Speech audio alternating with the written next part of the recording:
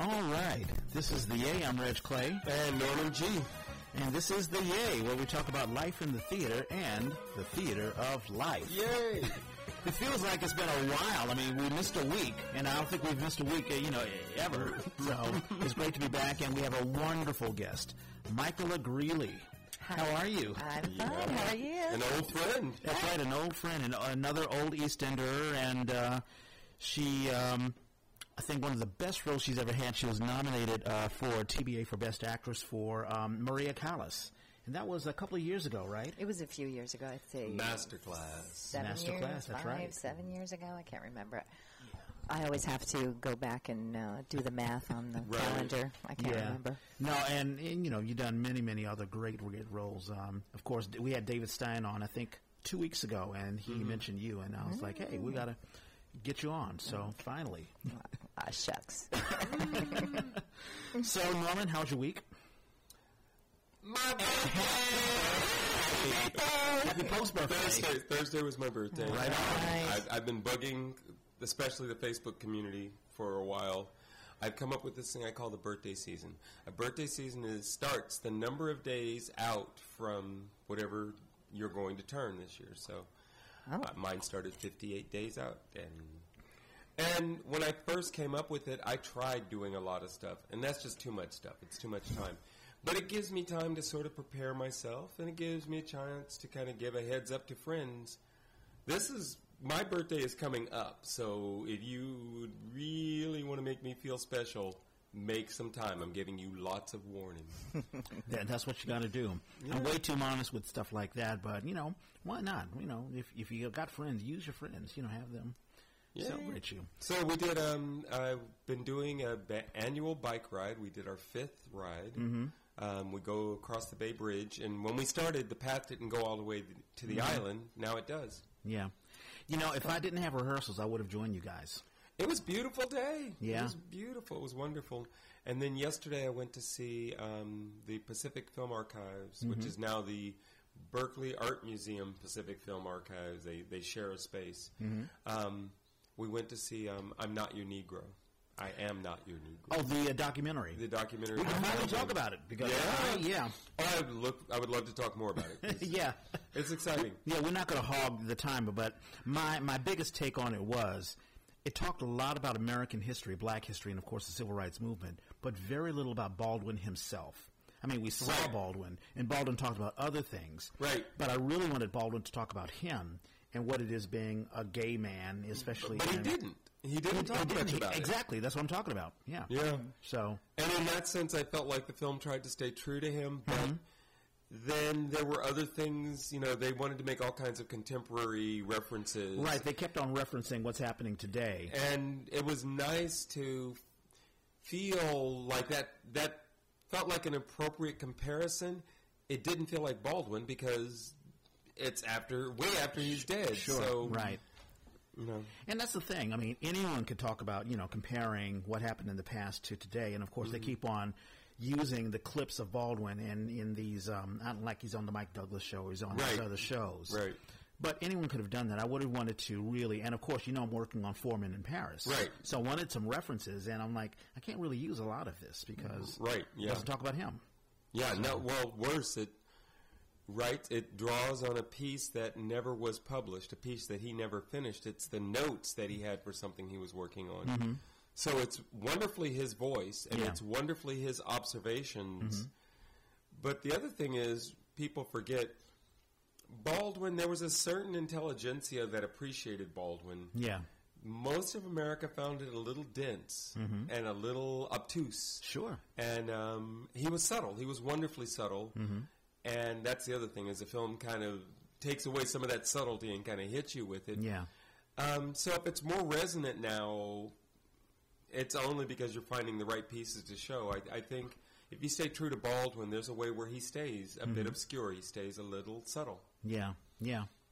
So, but it's still a good, I think if I'm a millennial, and let's say I didn't know the history, it's a fantastic film. It's one thing you got to check out. Do you watch documentaries at all? I do. I love them. Yeah. Yeah. Matter of fact, you and I were talking before, Mike, about Ken Burns and was it the 60s Vietnam? The Vietnam War. Yeah. Oh, did you like? I did. Okay. I liked it, yeah. I mean, it starts before I was aware of the world. I was young, but I lived in Thailand during the 70s, the early 70s.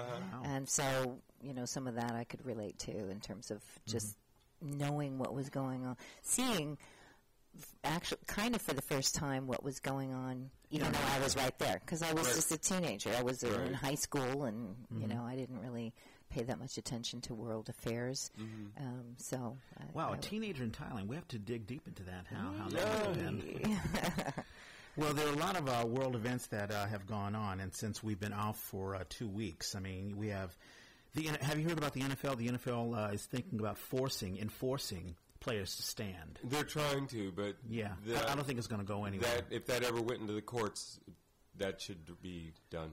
That's crazy. Yeah. Exactly. And I think the Players Association, actually no, the National Labor Relations Board, they filed a lawsuit against the NFL to make sure they don't enforce that. Right. There's that. Morning AOL is no longer around. Have you heard about this? No. AOL Instant Messenger will cease to exist. And of course, I have nostalgic moments because that's the first time doing instant messaging. Right. So that's out. I didn't even know AOL was still around. So. Well, right, and that's probably one of the reasons why. Well, my email address still is AOL. Oh. Sorry to say, it's been that way since there was a dial-up. So I hesitate to transition because everyone has that old email address. Right. Yeah. So. And, of course, there's plenty of news on Harvey Weinstein. There was also news, I don't know if you know a guy named Roy Price. He runs Amazon Studios, or at least he was, before he was put on leave of absence because he made lewd comments to the female producer of The Man in the High Castle, which is it's a show that's running on Amazon about, if Nazi Germany had won. Oh, right, yes. Yeah, that one. Mm-hmm. And so he made some lewd comments to the woman. And it's at a day and age now where you can't operate like Hugh Hefner. Right. I mean, you can't, we've seen it with Cosby, although Cosby may have been exonerated. He was found not guilty. But still, his reputation is completely ruined. Right. And now we see Harvey Weinstein. And how old is this Amazon guy? I don't know, but I think he's like in his mid-50s. So, yeah. Is it a generational thing? I'm No, not sure it is. There's plenty of young folks that are doing it. on the wrong side of this. Yeah. Well, I mean, we hear about tech guys like Tim Kalanick of Uber. Well, he was of Uber before he got phased out. Right. Having this sort of frat boy party mentality in running a company, and which, of course, misogynizes women and treats minorities like crap or whatever. Because this is our company, we're so excited, and you don't think about things like treating people equally. It seems similar to the sort of best and the brightest moment that that Kennedy era. These guys coming in, IBM.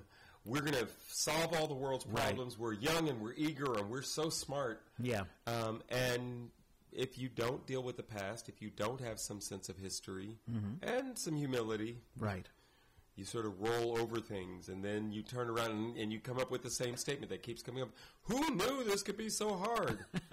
Well, anybody who bothered to have a conversation with anybody else besides your little group of friends. Yeah. And back in the day, you could do that because number one, there was a prevalence of fear. Oh, we can't talk against, Weinstein. I'm trying to get a job. Right. And I'm sure many women were like, hey, I want to get cast. Right. Well, but also many men knew what was going on, and for the same reasons, they kept their mouths shut. Well, it's kind of like those people who stand on stage with you-know-who, smiling, sort of a fake, like, oh my God, I'm standing here, and I have to look like I'm enjoying it, but this person is saying really idiotic things. We all know who I'm talking about. Getting paid, I'm on the inside. I mean, have you dealt, Michaela, with sleazy individuals? In my whole life? Sure. Well, we were talking earlier. I've not really had that, fortunately. Yeah. I was thinking about that because when you'd asked me to do this, you mentioned that we might be talking about this Weinstein thing. And I was thinking about my experience, and I mean, I started later in acting anyway, but I do remember one time wearing a black tank top to an audition. Oh. And so I got up and did my piece, and then I went out. They said, okay, we'll call you back in. And then they didn't call me back in, and it finally kind of popped my head in and said, are you going to have me read anything else or do something else? And I went, oh, who are you? Oh, the black tank top. That was about as disgusting as it was a little disappointing. Like, oh, that's what you remember, the black tank top. So, but nobody laid their hands on me or anything like that. So I guess I lucked out. Yeah, and maybe the culture's a little different with theater rather than film. Oh no, there's plenty of casting couch in theater. There's plenty of it. No, that's a shame. Yeah. Yeah, it is. Yeah.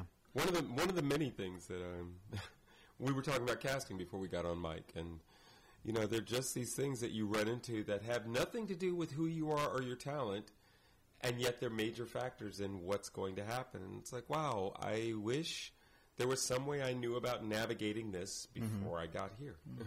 Do you ever find, Michaela, that let's say you're cast because of your looks and not necessarily because of the actual talent that you have? Not really? I hope not. If I did, I have no idea. I'm trying to think. I mean, I'm sure that it comes into play. I mean, I think a director, we were talking about how a director has a whole vision of, and they hear the music and they see the lights, and which is why I'm not sure I could be a director myself, because I'm looking at the tree that I'm climbing as the character. So I feel like I've had the opposite happen where, say they're casting a grandmother. Now, I am a grandmother. I have a 10-year-old, 8-year-old, 6-year-old grandchild. And when I've come in for the grandmother roles, I don't get cast. Because I think they think that I should be sewing a quilt. And so there's on a cane. Yeah, or just kind of comfy, like maybe you could, I'm got a spatula with a tray of cookies in front of me at all times. Right. Which is not really you at all. I'm sure you can. Yeah. Or even the mother of an older actor, character. Yeah.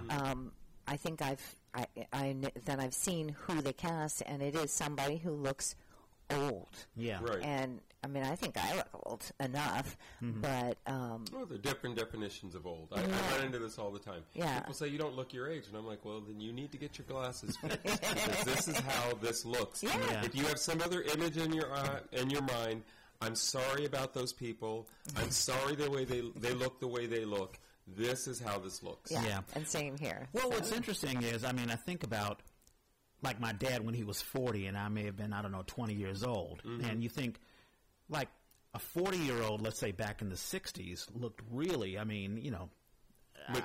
Yeah, mature. Mature, that's a good word.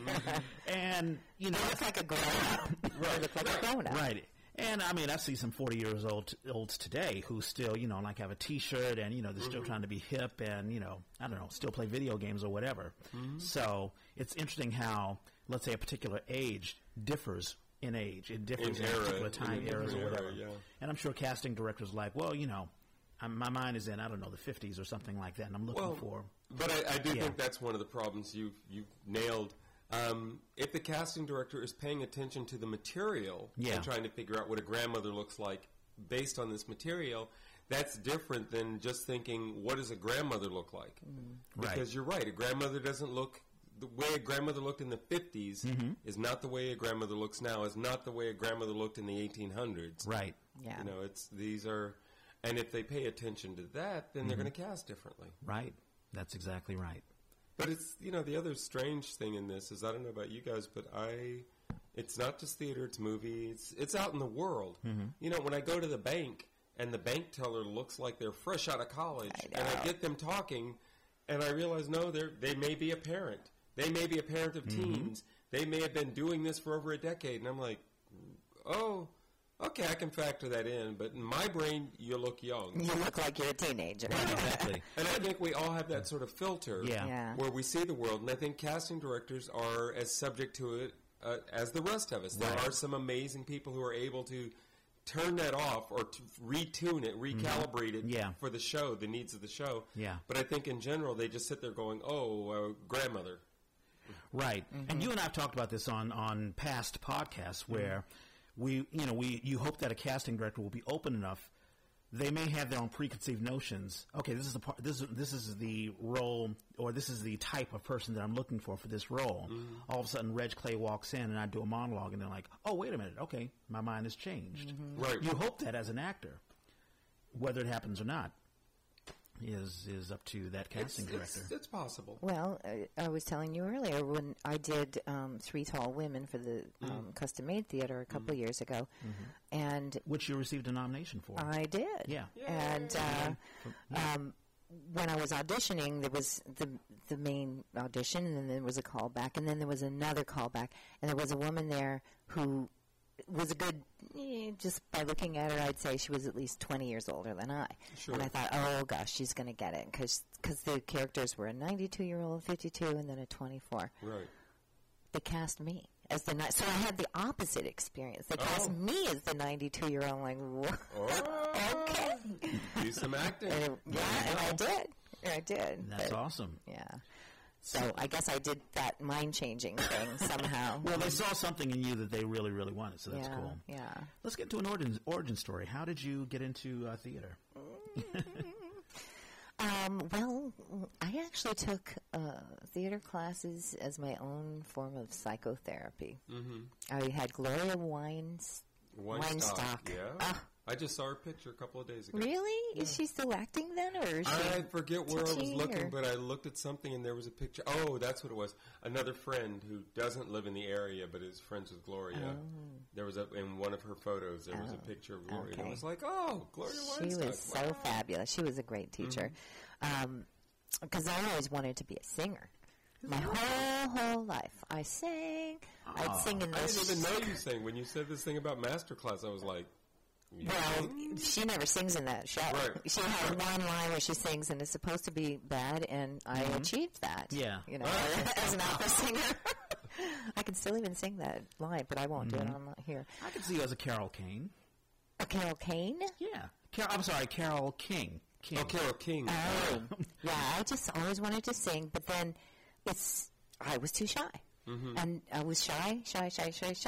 Took the class to try to get out of that whole shell. And, Gloria was not an easy teacher. I heard, yes. She'd tear you down and then say, do it again. And I remember the first scene I did, I was put it all out there, and then she said, okay, now do it again. And I went backstage, and I was almost crying, thinking, but I just did it. Right. And then I reminded myself, nope, this is working on it. So went from there. I just took classes, and then I ended up auditioning and joining the Potrero Hill Theater Ensemble. Yes. Remember that? Yes. Got in that. And then I just started getting my training on stage. Is that where we met? Chuck Polly was in there, wasn't he? Yeah, he was. That's where I met Chuck for sure. Okay. Did you do Three Policemen? I did. I was one of the masked. Then that's the first thing I did. That's before EastEnders. Yeah. Small world, huh? Yeah. That was I knew. I know it had been that long. Yeah. I mean, Michaela is somebody who I remember from first meeting you and enjoying you and being interested and, you always wondering, when are our paths going to cross again? And our paths just ended up crossing socially because EastEnders for the longest time was just not going to use equity. And I wasn't in equity immediately, but I became equity pretty close to the beginning of that company. And we would talk. And we're not ready for equity, but I'd go to all his parties. Oh, I was always going to Chuck's parties. Yeah. And I knew all these people, so we would chat and we'd visit. And then you'd do a show somewhere else. Yeah, right, exactly. That's what kept happening. Yeah. Anyway, so that's where I really got my start there. I learned a lot. So is ACT? Gloria? Was she teaching at ACT? No, I was at City College. Oh, City College. City College, scene right. study, then advanced scene study, and I took a couple of other classes over there. I did some acting for camera, and I did vocal stuff. Not that nice. not that I. Any particular techniques at all? I don't know, Meisner or I don't know, Stella Adler or anything like that? You know what? There was nothing that was identified as a technique that I studied. With Gloria, I don't know what it was. It just was what it was. Right. And I've heard this whole thing of acting from the inside out and then from the outside in. And personally, it's whatever works. Right. Sometimes you maybe have to cry in a scene. It's a very heavy scene. You need to cry. And if I can get a little spark going inside me that then turns into tears, great. If I can't, then I use some physical technique on the outside, and sometimes that'll actually get real tears coming, but it's something I have to put on the outside. And if the real tears don't come, then at least it looks like I'm crying. You know, I found that a lot of I've come to the conclusion that there are some folks who really may not have that emotional I don't know, vulnerability or what's needed to be vulnerable on stage. And sometimes they do use the techniques to sort of, it's almost like softening, what do they call it, tenderizing meat? And some folks don't need that at all. And you strike me as someone, you know, just acting with you through the years. I think the last thing that we did, you played my mom. Do you remember that? Golly, that was Knight's Escape. Oh. One of Chuck's pieces. Oh, I was your mom in that? Yeah, you don't remember that, huh? I was the therapist, wasn't I?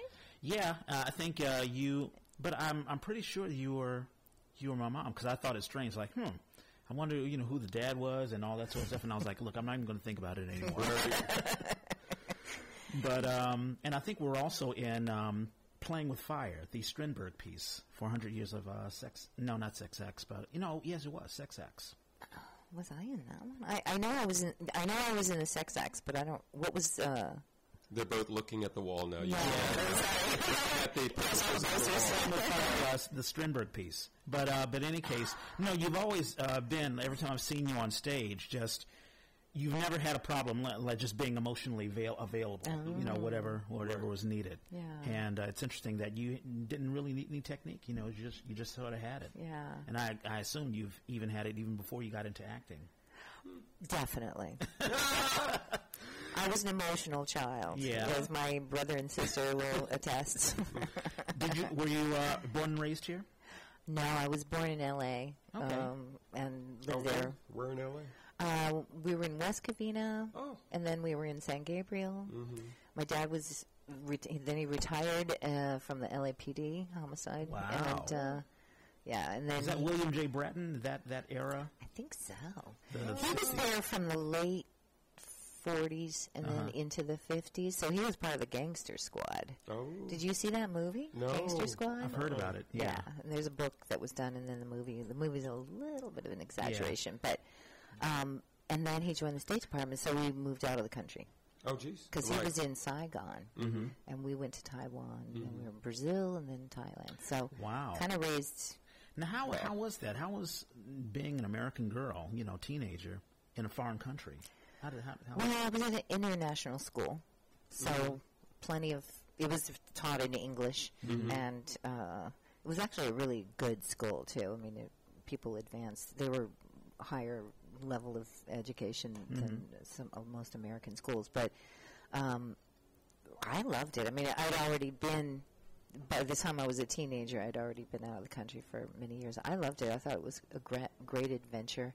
I think it opened me up to different, I mean, it obviously opened me up to different cultures and just, you know, appreciating, oh, that's how it's done here. Oh, that's what they do. That's what they do. Oh, this is how it's, you know, I thought it was a great education, and I think it would benefit anyone to go to a foreign country as a child, just and really and have it, you know, and live it and really understand how it works or at that country or that culture, because you know, it just makes you appreciate. When did you come back in the country?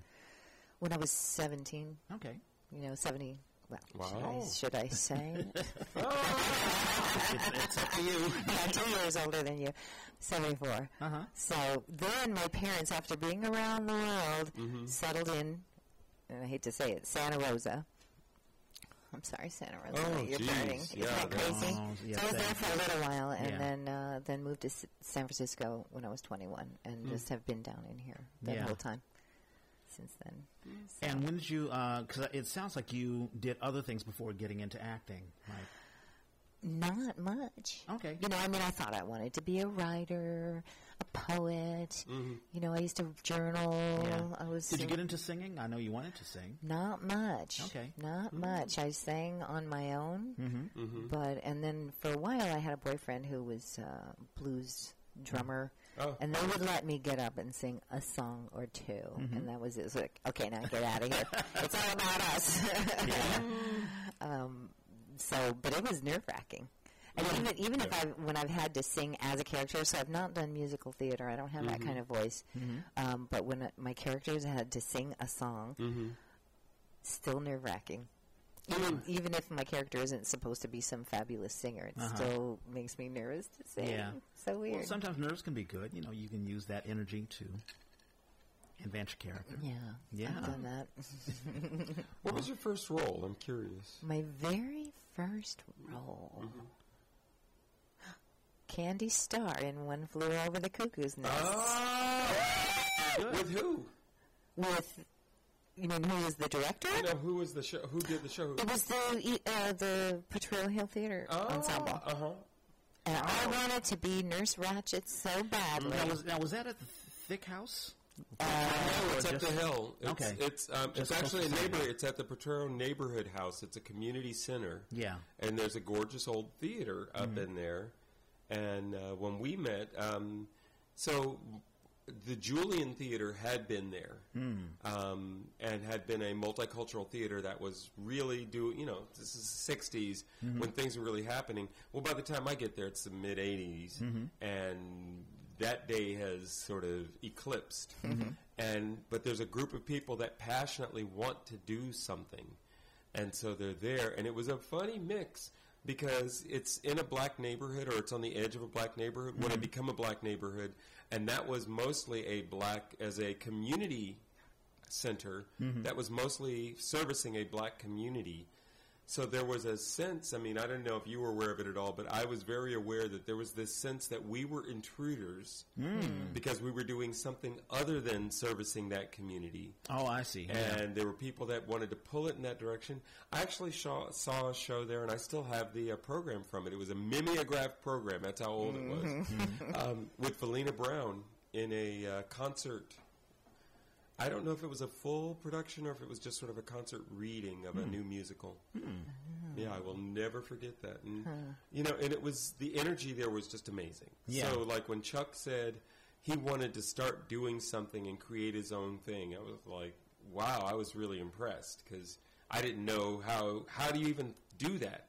And then I watched him do it, and then I watched other people doing it as well. Eventually, I did it. Yeah. Were you one of the founding members of EastEnders, or at least one of the actors who were there from the very beginning?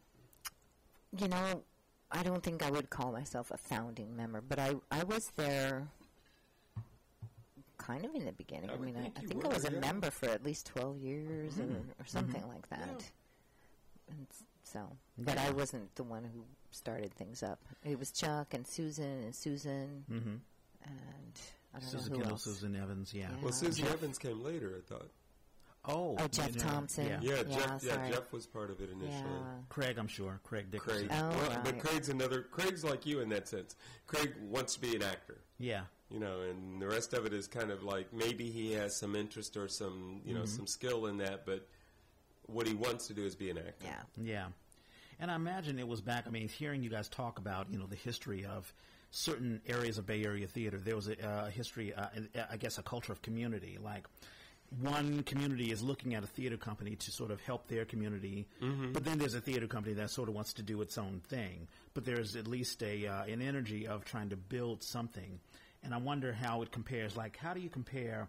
What do you think about Bay Area theater as of right now? Like you and I were talking about sort of the new business model where a lot of companies want to do a lot of one acts and bring in some new talent or whatever, or there's not a lot of traditional theater being done. You mean like old time plays? Yeah, I guess so. Yeah. Like I don't see a lot of Tennessee Williams, I guess, these days. Yeah. Well, I feel like there's a lot of young theater artists out there right now. So they're all kind of doing their own thing. And then this thing with the one acts in between, I think some established theaters are throwing that in to, kind of make the rent. But it serves two purposes. It pays the rent, but it allows these smaller companies to come in and do something. When you say one acts, do you mean like traditionally one acts, or do you mean like these little short piano things? Okay. Because I'm not even sure what to call those, but it's definitely prolific right now. It's every time I turn around, I have friends saying, "Oh, I have a play in. One of my plays is going to be here. I'm directing a play in this. Right. 4 plays or whatever they are. Yeah. So there seems to be a huge. I mean, the positive thing is, like for a guy like me, like I'm a budding playwright, so I can get my thing submitted, and I guess it does get submitted because they need the material. Right. I guess the downside is, I mean, it can be so watered down. I mean, it can almost be a theater version of like YouTube. I mean, you turn on YouTube, everything is on there, whether there's crap, whether there's good stuff. I don't think that's bad. I think it's great that there's that much going on. Yeah. I wonder if there's a saturation, though. I think there is, but again, my big metaphor for Bay Area theater is it's like a compost heap. It's all this stuff that got jumbled together, and then it becomes incredibly fertile, and all this stuff grows up out of it, and then it strangles itself. And that's, if you've ever watched a compost heap, that's what happened. Stuff starts to grow, and then all of a sudden it just all dies. I remember when I first lived in San Francisco, there was one in the backyard as a compost. You'd watch it, you'd watch all these green shoots come up, and then all this amazing stuff start to happening, all this life, and then a few weeks later, it's black. It's sucked up all the nutrition, or it's choking. They're choking each other out, and they all just sort of collapse. Yeah. And is that an analogy of what's happening with Bay Area theater? I mean, are we? Well, I feel like over the long term, that's what we see. We see these little projects that start, and they even have some energy, but most of them don't get very far. And then a few do. I remember when Custom Made was nothing, and now Custom Made has actually got a nice base and is inspiring other people to do things. That's kind of amazing. Yeah. Yeah, that is a good thing. And I guess I don't want to call it Darwinism or whatever, but for those who get choked out, I mean, maybe if your stuff isn't good enough, you deserve to be choked out. Well, and what I love about some place like, say, Piano Fight is they're encouraging this. And they're encouraging it in a way that is kind of wonderful, because if you go and you see some short piece, like we had Ruben on, if you see something like that and you think it was the best, but something else wins, you're going to hold on to him. You're going to remember his name. You're going to wonder what he's doing next. Yeah. And so they did serve him. They did help him get some exposure. Yeah, they helped him understand. They helped him get that exposure. That's all he was asking for. Right. He got it. Now, somebody's got to win the prize. That means a bunch of other people aren't going to win the prize. But they at least got the exposure. And if the audience walks out loving those people, then they're going to be hungry. The next time they hear that name, they're going to be hungry for it. So I think that is a positive. Yeah. What I've always wondered is why there wasn't some agency. Like, I like this about Piano Fight because I think they bring together all these energies. I always wondered, like, when Chuck wanted to do his thing, I was like, well, why don't you just talk to Theater Rhino or the New Conservatory? Because, Chuck wanted to do all this stuff that was gay-themed. And it's like, well, you've got two producing companies that do that. Yeah. I think he did it late in the game. Like, I remember we did partner with Theater Rhino for 100 Years of Queer Theater, but I think it may have been a little too late, because at about the time, I think you can talk about more about this, Michaela, but I got the sense that as people came into EastEnders and there was so much of building sets and doing things that were not necessarily, like actors want to act. And we were doing so much publicity and other things and trying to build things up, and the money never really came in. Right. That a lot of folks just left. Yeah. There was always a bit of a turnover. Yeah. And you saw that in real time. Yeah, well, I wanted to act also. Right. Well, yeah, so did I. I mean, I didn't mind. Kind of let me out. They actually let me go. Because I wasn't coming to the meetings and things, because I was busy doing other things. Right. So, right. I mean, it was my own failure on that part. But you're right. I did a little tiny theater company with a couple of other women. way back. It was called Broads Off Broadway, and it was just the three of us. Yeah. It was just three women, and because I had all the admin experience, because I was an office manager and secretary, etc., all the marketing and producing the packets, and I think we only did a couple of shows, honestly. One was Savage in Limbo that we did in a bar, which was great. But I got burned out really fast. Yeah. Because I had to do all this work. Yeah. So, there are tons of those. I mean, I think that would We had to actually go be through that with Oakland Public Theater. Yeah. Yeah, you know, I had a good 10 years of producing, and then at a certain point I was like, you know, I'm doing too many jobs, and I love it that when I go to people, there's a light that goes on when they realize who I am and what I represent. You know, the company did reach some level of recognition and stature, but it was me doing most of the work, and I'm like, yeah, and I wasn't getting to act. I think I finally got to act in one of our school tours, and I got to do one main stage. And the rest of the time I was just the guy behind the scenes. And I didn't mind that. It was great to find out you've got these skills. You're like, oh, I can do that. But what is it you're ultimately trying to accomplish? You know, because when you talk about, like, everybody's happy to roll up their sleeves and help get stuff done. But if every time you show up, that's what you got to do, you start after a while going, you know, today I don't feel like rolling up my sleeves. Today I just want to come in and sit down and read a script. I don't want to do anything else. Right. Yeah. And I think, you know, that's what happened. And I think it happens with a lot of companies. I mean, there's some folks who do theater because they really do want to be a part of a company, and they want to be a part of a community, and they want to build something, and they want to write, they want to do all the things. But there are some folks, hey, I just want to act and just move on to the next thing, and there's nothing wrong with that. Yeah. What would you say, as an observer of Bay Area theater for a while, what would you say were the things, the characteristics that you recognize or that you like in the way theater works here? What do I like?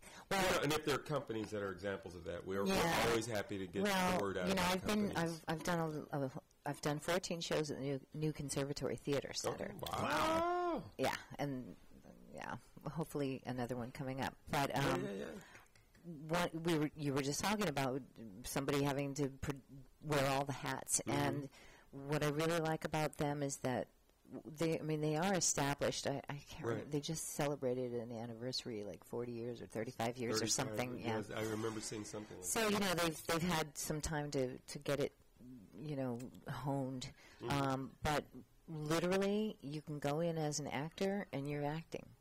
Right. You don't have to build the set. You don't have to take the set down. Right. You might bring in a costume piece now and then just because, hey, I got that and why not? Use it, right. Yeah.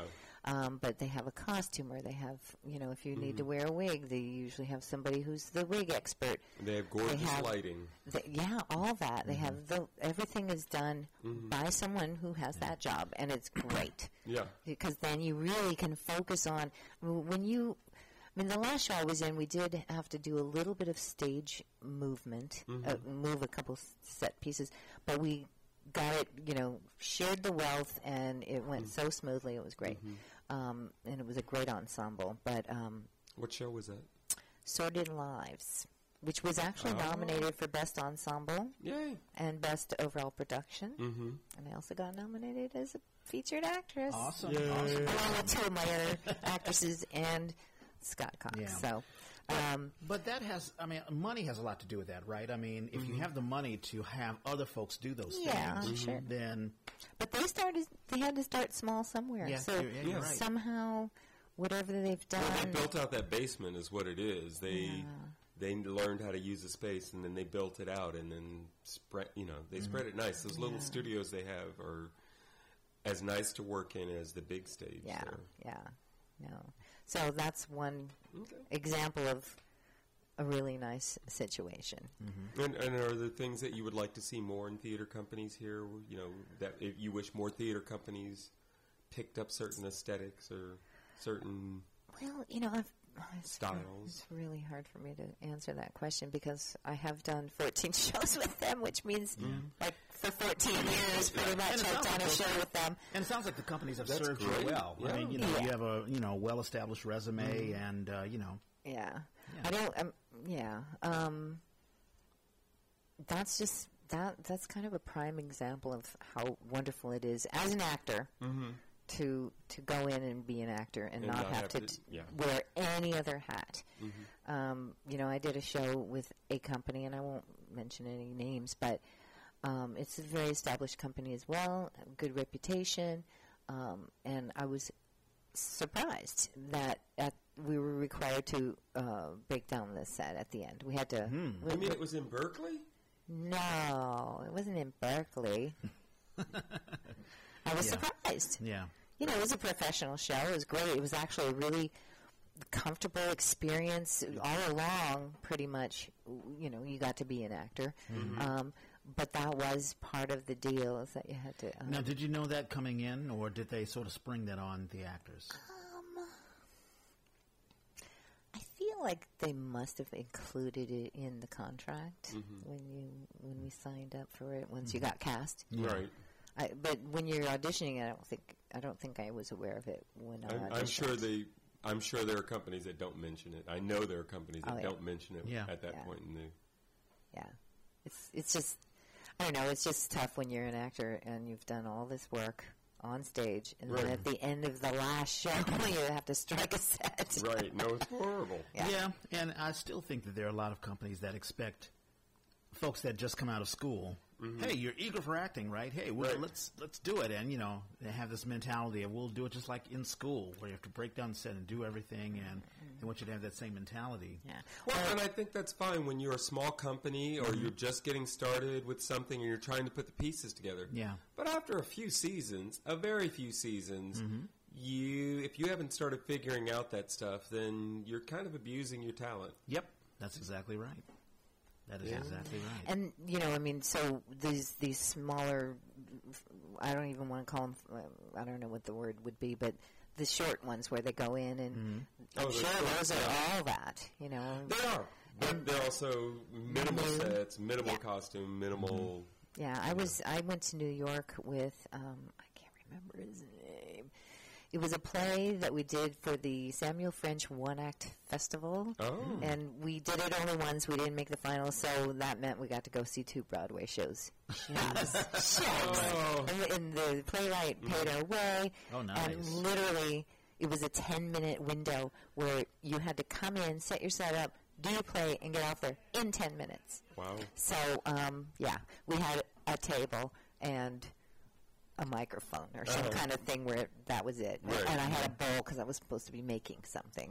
So those aren't so bad if that's all you have to pull out. I have a question for you. I've dealt with, especially, I'm in the middle of, in 2 weeks, my musical, Nia, will be up as part of Musical Cafe.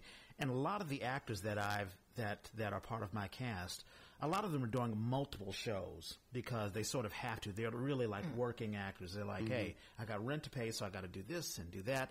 And sometimes, there'll be a rehearsal that I'll schedule, and they're like, hey, I'm sorry, but, at the last minute I got a job and it's paying, so I got to do it. Right. And I totally understand. Have you, or maybe you're not in that situation, but have you had to, like, just hustle, and just get, whatever job? No, I always had a day job. Oh, yeah. I had kids very young. Right. So I've always had to take care of my kids, so I always had a day job. Yeah. So, all the one-night gigs, and that didn't apply to me. It's a luxury to have. I mean, it's one of those things. 'Cause I have a day job as well. So, and I constantly remind myself, I can take for granted that, if I don't get a job, I don't have to worry about it. I don't have to sweat it. Right. So, I don't know how people do it, honestly. I think that's, is one thing I like about theater is that it's very, it's right now, and you don't know what's going to happen, even though you've rehearsed and you kind of know what's going to happen. But you never know when that carrot's going to fall off the table, and you have to somehow figure out how your character is going to go pick it up within the realm of the play, right? Right. Which I did once, and it was a carrot. But but with all that happening and rehearsals and all the different people that you work with, so there's all this different kind of energy that you have to deal with, and then maybe, that night you're not rehearsing that scene because so-and-so had to go over here, so now you're doing that. Right. And so you have to be adaptive, or whatever the word is. You have to be able to go with the flow. Flexible. So I think with that happening on the one stage, the rest of my stage kind of has to be steady. That's just how I am. I don't know. Honestly, I don't think I could be a waitress with all that, because that's like being on stage. It is. And then you go and be on stage. Performance, yeah, and the different people, and you never know what's going to come at you, and all that. I mean, my day job too. There's stuff that comes up that I don't know, but it's a lot steadier. And so I like having that kind of a bedrock. Here's a question for you, Norman. Have you ever had to, let's say you're doing a show, but you are rehearsing for another show, and let's say your energies are divided. You're smiling because I'm sure that's life. No. It's weird. When I moved, I moved a couple of years ago, and I had to go through all my stuff. And I found, among other things, what I got in the habit of doing is I'd get a rehearsal calendar for one show, and I would just color code the different things. And I had calendars where within a month I might be working on 4 different projects. Wow. And, I would look at it and go, how the hell did I do that? But let's say one show had a weekend, or I think I did a show once where we had to take 10 days off for some reason. Like, we started a rehearsal process and we had to take some days off. And somebody else asked me if I was available for something, and I said, well, I've got this block of time, and then outside of that I've got these other few days, and they squeezed in. And I found people do that more and more. It's great when it works. As a union actor, one of the things that comes up is it's an actual rule. You can quit a show for more remunerative employment. And you can do it even on Broadway, you can do it with very little notice. And the reality of that is, what it means is, one, if you really get the opportunity to do something that you think is going to forward your career, you can go do it. But even if it isn't quite all that, you can go to your producer and say, I just got an offer, and I'm going to go take it unless you want to pay me more money. Right. And so it opens the door to a level of negotiation. Sure. And even more important than the negotiation, a valuing of yourself. And I think that's, it's my next question for you is,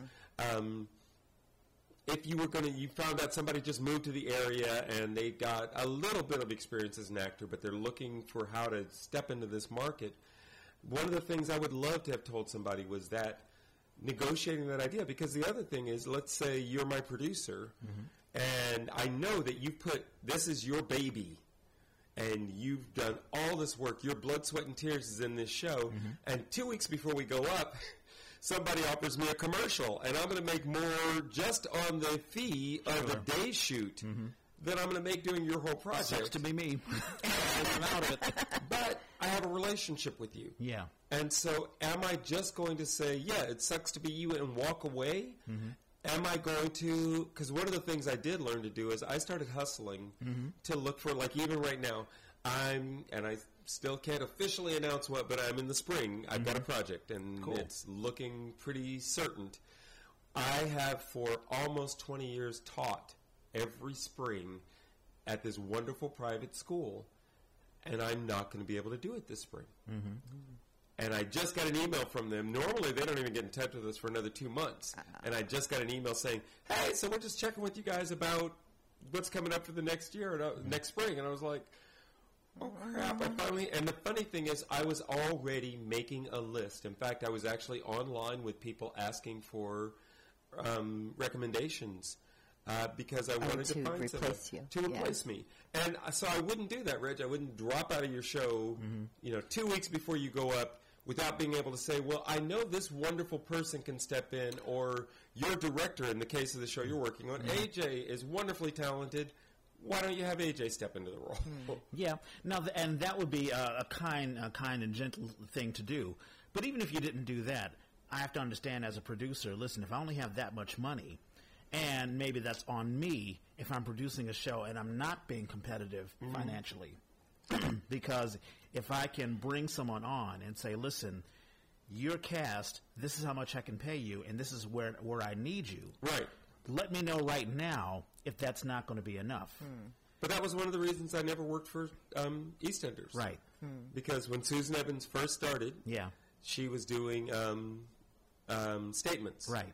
And they opened the door. They were going to consider equity actors.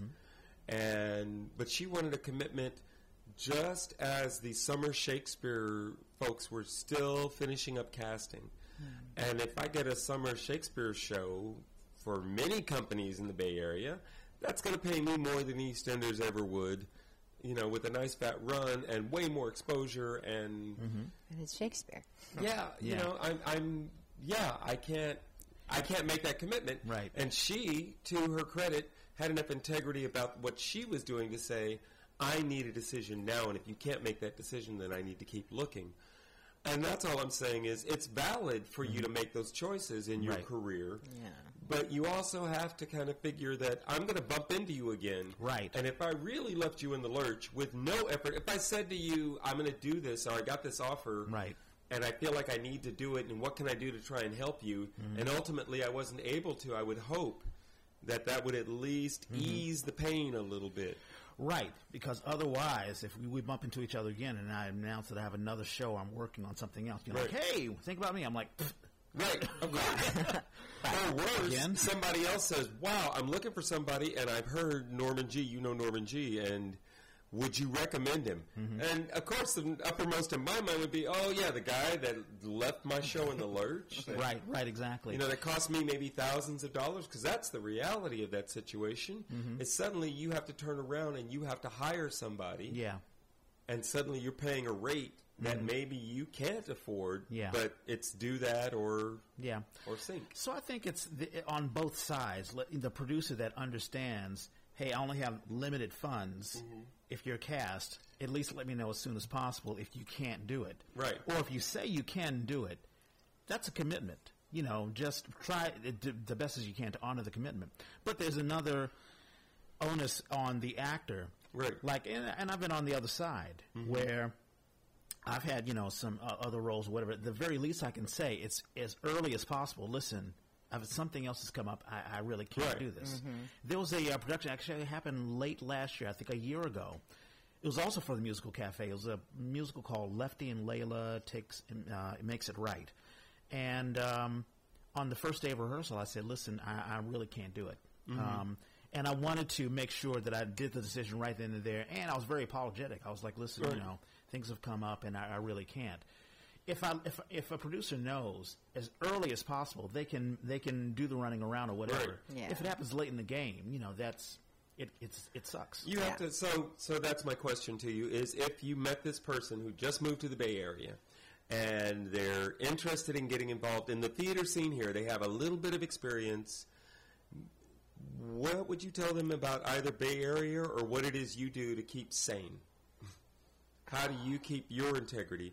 How do you keep that place where you can go, okay, it's okay if I do this one, and okay, it's okay when I don't do this one? Yeah. Well, I don't know if I've ever kept sane, actually. Well, you take it well. I've gotten more sane as I've gotten older, but I'll tell you, it always hurts when you don't get cast, even if you. We've talked about that. Yeah, even if the person who got cast really fits that role better, and you could see it. You could see, oh yeah, they're great. Just like what I was telling you about not getting cast for something I had already done, and then the woman they did pick was who I would have picked if they hadn't picked me. If we go with the sub, this, I have this show, but then they offered me this over here. That's a painful thing, no matter what. I think it's painful on both ends.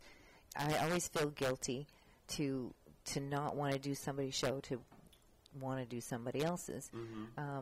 I've only been in that position once where I had been cast, but it was months before rehearsal started, and then I got cast in something else. and which was a better opportunity in terms of the career thing and equity points, and so I was able to tell the other production that I had this opportunity. So it was fine because they had not even started rehearsals. But to stay sane, I don't know. I think you just have to, because I see people, they just keep plugging away and they just go. Now, I have no idea what goes on in their head or at their house. Maybe they're crying in their pillow every night. Right. But on the outside, it looks like they just going, So I admire certain people who seem very focused and they just, and those ones always seem to get what they want. I don't always get what I want. Right. It's a funny thing. I was like, how come he got what he wants, but I don't get what I want? Yeah, we did one of our Yay episodes was dealing with depression, dealing with let's say rejection and all of that stuff. So this ties in with that. I think as I've gotten older, I certainly don't like to be rejected because I always feel like, well, I'm the best one. Of course I'm the best one. Last year, I actually auditioned for 5 things and got nothing. Oh. Wow. It was crazy. It was like, what? And then I wasn't going to audition, and somebody said that, and I went, okay, I guess I'll go audition. And then they didn't cast me either. Like, right. It was. So I figured a lot of your jobs would be just someone calling you or messaging you and saying, hey, there's a role. Yeah, well, sometimes that happens, but often I just go to the callbacks, so at least I don't have to get up and do a monologue and things like that. But at the end of that 5 rejection thing, I thought, I'm not going to do theater anymore. I'm just give it up. Yeah, I'm not going to do it anymore. That's so, right. Yeah. I mean, I'm still a little immature that way. So, plus I have the day job, and as I've gotten older, it's gotten harder to do a show and the day job. I just have less energy than I used to. I was going to ask you, since I would say you've been acting for, 20 years, maybe 30 years or so? Yeah, almost 30, I guess. Have you found that your, your acting has changed, has age or has experience changed you as an actor? Let's say you did a role 30 years ago. Would you do it differently now? Probably. Yeah, I would have more gravitas, I would hope. Yeah. Have you done the same role, let's say, twice? Have you done the same production twice? No. Okay. Nope, not That's done. A fun one. Yeah. No, I did Wonder of the World with the EastEnders, and then I did it with the DMT. But I played the investigator, so I played a different role. Wow. And I remember you doing it at the DMT. I loved that. Yeah. With Marnie. Marnie Claggett, I think her name was. Yeah. No, with the EastEnders. Yeah, but I'm saying the person who played the lead role was Marnie. Remember Marnie? Yes. Yeah. Yes. Yeah. I loved doing that. So then when I had to play the investigator, all I could hear in my head was the previous person who played the investigator, who was Susan Kendall. Who was so fabulous. Yeah. And I just felt like I kept failing, With the older guy named Fred. I don't know what Fred is. Yeah, he was an old sailor or something, wasn't he? Or something. He was definitely like a grizzled guy. Yeah. And the woman who played my old role, the other side of it was like, I would have said it like this, and I would say, but she was fabulous. It turned out really great. Yeah. But no, I've not done the same role, but I've thought how, I've certainly, I think I have a lot more poise, certainly not as nervous. I used to get nervous, and sometimes I get a little bit of butterflies before I go out for the first time on an evening, but and that'll just be at the beginning of the week. If I have a bunch of shows that week, maybe the first night will be a little bit nervous, but then, and so I'm so much calmer on stage, so then I don't have to fiddle with my hand. I don't have to think about my body parts as much, because they are just part of, so yeah, I mean, I've just gotten practiced at, being a character. Cool. And thinking more about what I'm saying, and, when you first start out, you got your palms glued to your thighs. Remember that? Or every line is like this. Yes. Just going and going and going, yes. Yes, I remember those. When you're young, you just have all this energy, and you don't know what to do with your hands. Right. So, that's something I learned on stage. was, and certainly I use my hands when I talk, and characters do too, but I remember working with one actress, I'm blanking on her name right now.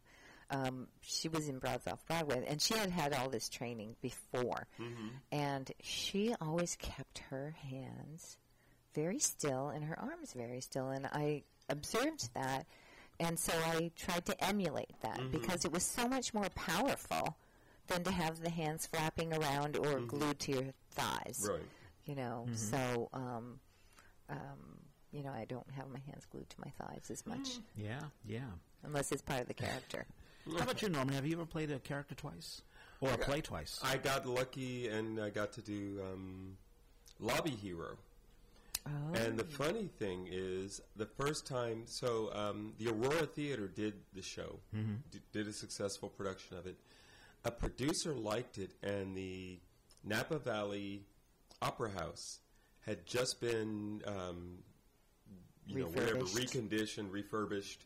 And they had been having all kinds of music things and 1 or 2 night things coming through. He thought they should add theater into their mix. And he thought this was the show to do it with. Well, the actor who played one role was overseas and couldn't do it. And so they had auditions. I got the role. The guy's bigger than me, heavier than me. Were you the security guy? Yeah, the security guy. Because I saw it at the Aurora. Yeah, and so I had to step in with very little rehearsal and take that role. And we just did it for, I think we did 2 weekends or something. I don't remember. Wow.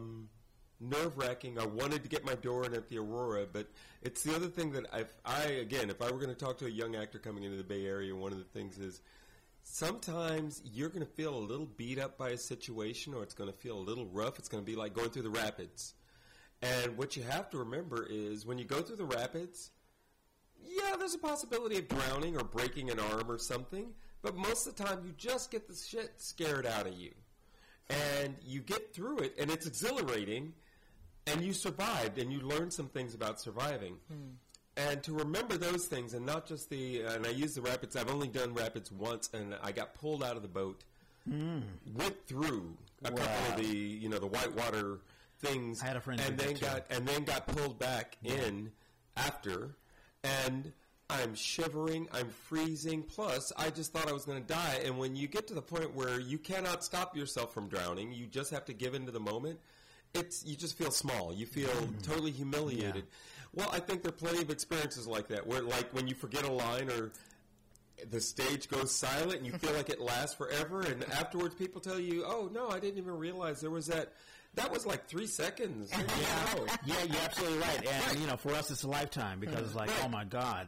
So to recognize that you're going to go through those experiences and it's okay. So I went through the Lobby Hero experience just kind of going, wow, I feel like I barely survived. Well, a few years later, somebody else was doing it, and I was like, well, what the hell? I like the role. I like the play. I auditioned. They were, of course, going, oh, my God, you've already done this, and you did it with the Aurora? So they hired me. It was a totally different experience. It was so fun, and I could bring so much that I learned, but I also got to expand on it. That was great. And, of course, with Shakespeare, you get the opportunities over and over again. So Love's Labor's Lost, I've been in, I don't even know how many productions of. But I finally got to play one of the biggest roles I got to play Barone, one of the biggest roles in Love's Labor's Lost. It's like the 5th largest line load in all of Shakespeare. Wow. It's a massive role. But I had understudied it a summer where I never got to do it and felt like, well, I'm just learning this role. So there's a way where you do get to we love theater. There's a way you get to appreciate those roles and those stories. And someday maybe they do come back to you. It's, it's weird. I haven't had that experience, but I would always say, wow, if I could do that role again, I would attack it this way. I mean, it's almost like being on a playing field or whatever. I mean, not that what you did was horrible or whatever. But sometimes I think about a role even after I've done it. Oh, yeah. And I'm like, oh, I should have said this line like that. I should have said that like that. You make a discovery afterwards. Oh, yeah. Like, damn it. Because it lives within you. Well, we usually, every week, we've gotten in the habit of putting shouts out, and one of the things is celebrating people's birthdays. Oh. I want to add in, and I was trying to get it together today, and I didn't. What would be that role, if there's a role or a show that you would really want to do? And for me, Flander, Statements, is one that to this day I'm like, God, I would so love to do that role. Yeah. They wouldn't even, hopefully they would do, that role again because it's just fantastic. Yeah. How about for you? Oh, gosh. Well, now that I'm older, because there are all sorts of roles that I wish I could have played all along, but I think I would like to play Martha. Yeah. And what? Who's Afraid of Virginia? Oh, yes. Yeah, I was thinking of Kind of Hot Tin Roof because I would have played that role. Right. But yeah, no. Who's Afraid of Virginia Woolf? I don't think I've ever seen you in that extreme a role. I mean, really? just like flipping being out. So crazy. I'm not. I have to look at my resume and point out a few things. I've certainly been a little wild. I would love to be Sweeney. Sweeney Todd. Sweeney. Yeah, you got me learning that damn song. You're doing it. I'm still on the fence about it, but I got it. You did give me the sheet music. Good. I've been listening to it. Yeah. I've been. That's your range, right? It's not even about the range. It's about the character. I'm just finding myself going, wow, I really want to. I want to understand this character a little bit better before I take that on. Cause it's a great role. It's an intense-ass song. Yeah. He's singing to a bunch of blades. Yeah. My old friends. Ooh, wee. You've heard the song. Yeah, oh, yeah. Yeah. Oh, but it's fantastic. Yeah. It's just one of those things. It's just... But I'm hoping that's something that we can start to add into the podcast is to get people's, their wish list. Yeah. Because I do think that producing agencies and casting people should start considering that and going, oh, wow, Martha. Okay, yeah. Right. Never know. Speaking of shout-outs, we're at that 1 hour mark. Any shout-outs? Well, got a birthday list. Yeah. Of course, my big shout-out is I started, and I didn't talk about that when you said what's new. I started rehearsals for Hamlet, so I'll be... Yeah, so how's that going? How's I'm scared, which is good. And I it sounds like you've been doing a lot of preparation. I'm not playing the Ghost. I am playing, Polonius, obviously, and the Gravedigger. And now I'll be playing, the Player King, which I wasn't expecting. Okay. So that was kind of like, oh. Oh, the dumb play, yeah. Well, there's lines. There's stuff that happens. Okay. There's lines. Yeah, so lines. There they are. So Casey Bastian's birthday, James Lantayao, who I knew as a young Filipino actor, but he's in L.A. doing stuff now. Carolyn Doyle, who... we can give him Happy birthday, Carolyn. Matthew Balin, actor I worked with the Livermore Shakes. I can't even say Matt's name. Zimanowski. Zimanowski? Yeah, he's moved into filmmaking, and he made a wonderful film called The Purple Onion. Oh, wow. Because, there was that comedy club here, and it's now a music venue, but I guess they were still doing an open mic night, and he did a thing about a character, a wannabe comedian who was not being very successful, but his life and his world, it was a wonderful San Francisco-based story. Taranj, another one who's named Yagyazarian. She runs she runs Golden Thread Theater. I don't have to say her last name. I know. But she's fantastic. The company's fantastic. Her birthday's coming up. And Alan Quizmorio, who I'm really talking about. Yeah. Well, that's okay. You can have that. And Alan was the former. He's one of the founding members of Bendel-Stiff. Oh. Yeah. I don't know if he's founding, but he at one point was he was the artistic director. Yeah, exactly. He was also one of the, I think, if not founding members, one of the company members for Crowded Fire. Is that right? I didn't know that. Yes. Wow. And he and I did a show. We did a school tour of a very weird little show called The Nightmare. Yeah. Didn't he direct you? Did he ever direct you? I don't know if he directed me. Okay. He directed me for Story Time. Might have been in something small. There was a space on Mission just above South Van Ness for a little while, and he was doing stuff there. Okay. and I did a project there, but I don't remember if he directed that one or not. Anyway, happy birthday to you all. Libras rule!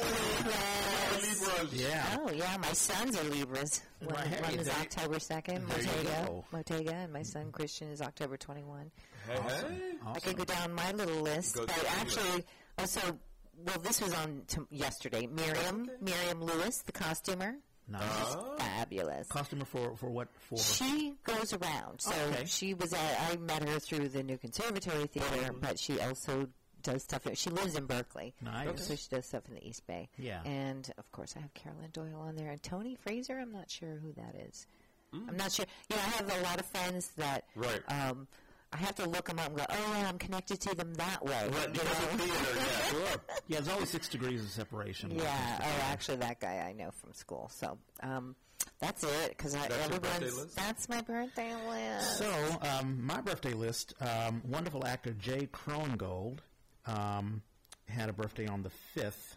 And I would have had this, last week, but we weren't on last week. A great actor, Davern Wright.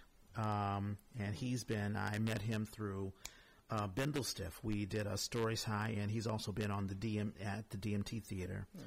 Good friend of mine, actually a couple of Ellingtonites who studied theater. Ara Zeitz, he's born on the 10th, and Carolyn Doyle. Okay, we talked about that. And Erica Lynn Gagne, also she studied theater, and she's doing a little bit of writing and poetry in L.A., and her birthday was on the 12th. So that is my list. And how about shout-outs? I mean, what Strange Ladies open this weekend at Central Works. Okay. And Jan Zweifler directed.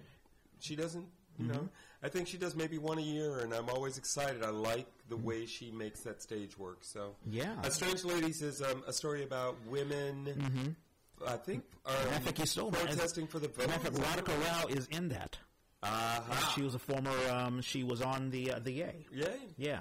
Yay. And that'll be. It opened on the 12th, and it'll close on the 12th of November. Yeah. Okay. I don't have any shout-outs at the moment. So you have projects that are coming up that you want to talk about? Well, I'm not sure if they've finished casting. I am casting a show, but I'm not sure if they've finished casting. So we don't want to get you in trouble. Right. Yeah, they've asked me not to say anything in public. That's where I'm at. Yeah, and so they finish and they announce it, and then I can talk all about it all I want. So I have a couple of shout-outs. The Further Adventures of Hedda Gabler by Dragon Productions. Okay. Dale Albright. Oh, Dale. I'm sorry, Dale. I forgot to. Oh, down at Redwood City. Yeah. Exactly. Dragon Theater. I've not seen anything, but I keep hearing great stuff. Yeah, they do a lot of good stuff. Yeah. I think I did one thing with them, but it was when they were in this little teeny space and whatnot. So now they're on the Strip. So that'll be opening up on the 26th of October and closing November the 19th.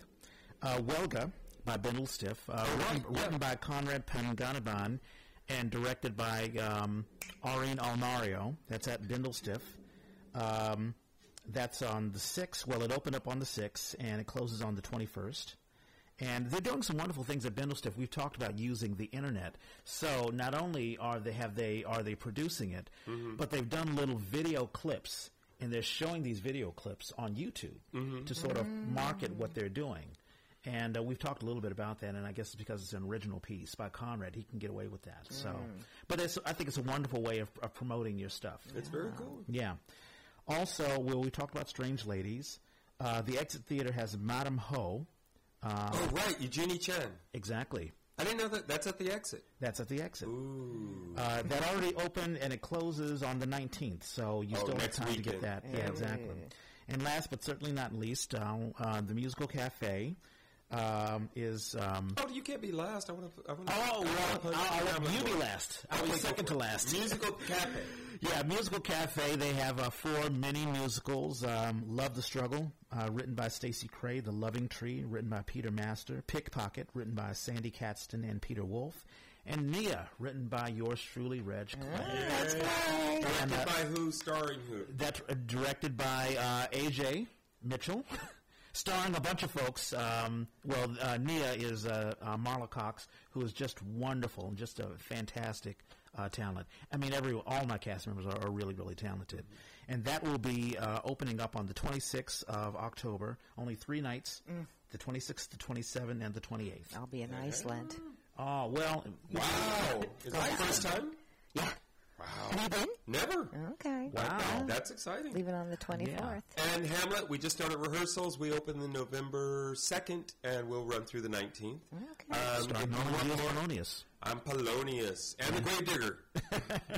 And if you want more information, it's ArabianShakes.org.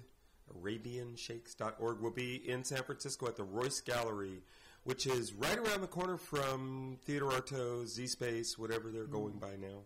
Okay. Yeah, but literally it's around the corner. It's catty corner to that. So we can see a little preview. What? Is that the Preview? I'll let you go ahead. No, it sounds like it's so. I know where it's being held. I didn't know if there was another venue, but No. There's not another venue. Okay, no, got there's it. just that. There's just that. In fact, I'm actually hoping that we'll add a. I didn't know there's a talk back. I'm looking at the card. Is that on your contract? I've got family coming into town, and they may not be able to see the show unless they can come to the pickup rehearsal. So we're going to find out how that works out. Oh, people can actually see the pickup rehearsal? I gotta ask. Oh, okay. So I'm putting that out there publicly, and I'm kind of thinking the answer's probably no. If I was an actor in a show, and you said you wanted your family to come see our pickup rehearsal, I'm like, that's cool, but actually I was planning on coming, laying on my back, and running my lines. They are welcome to watch. Yeah.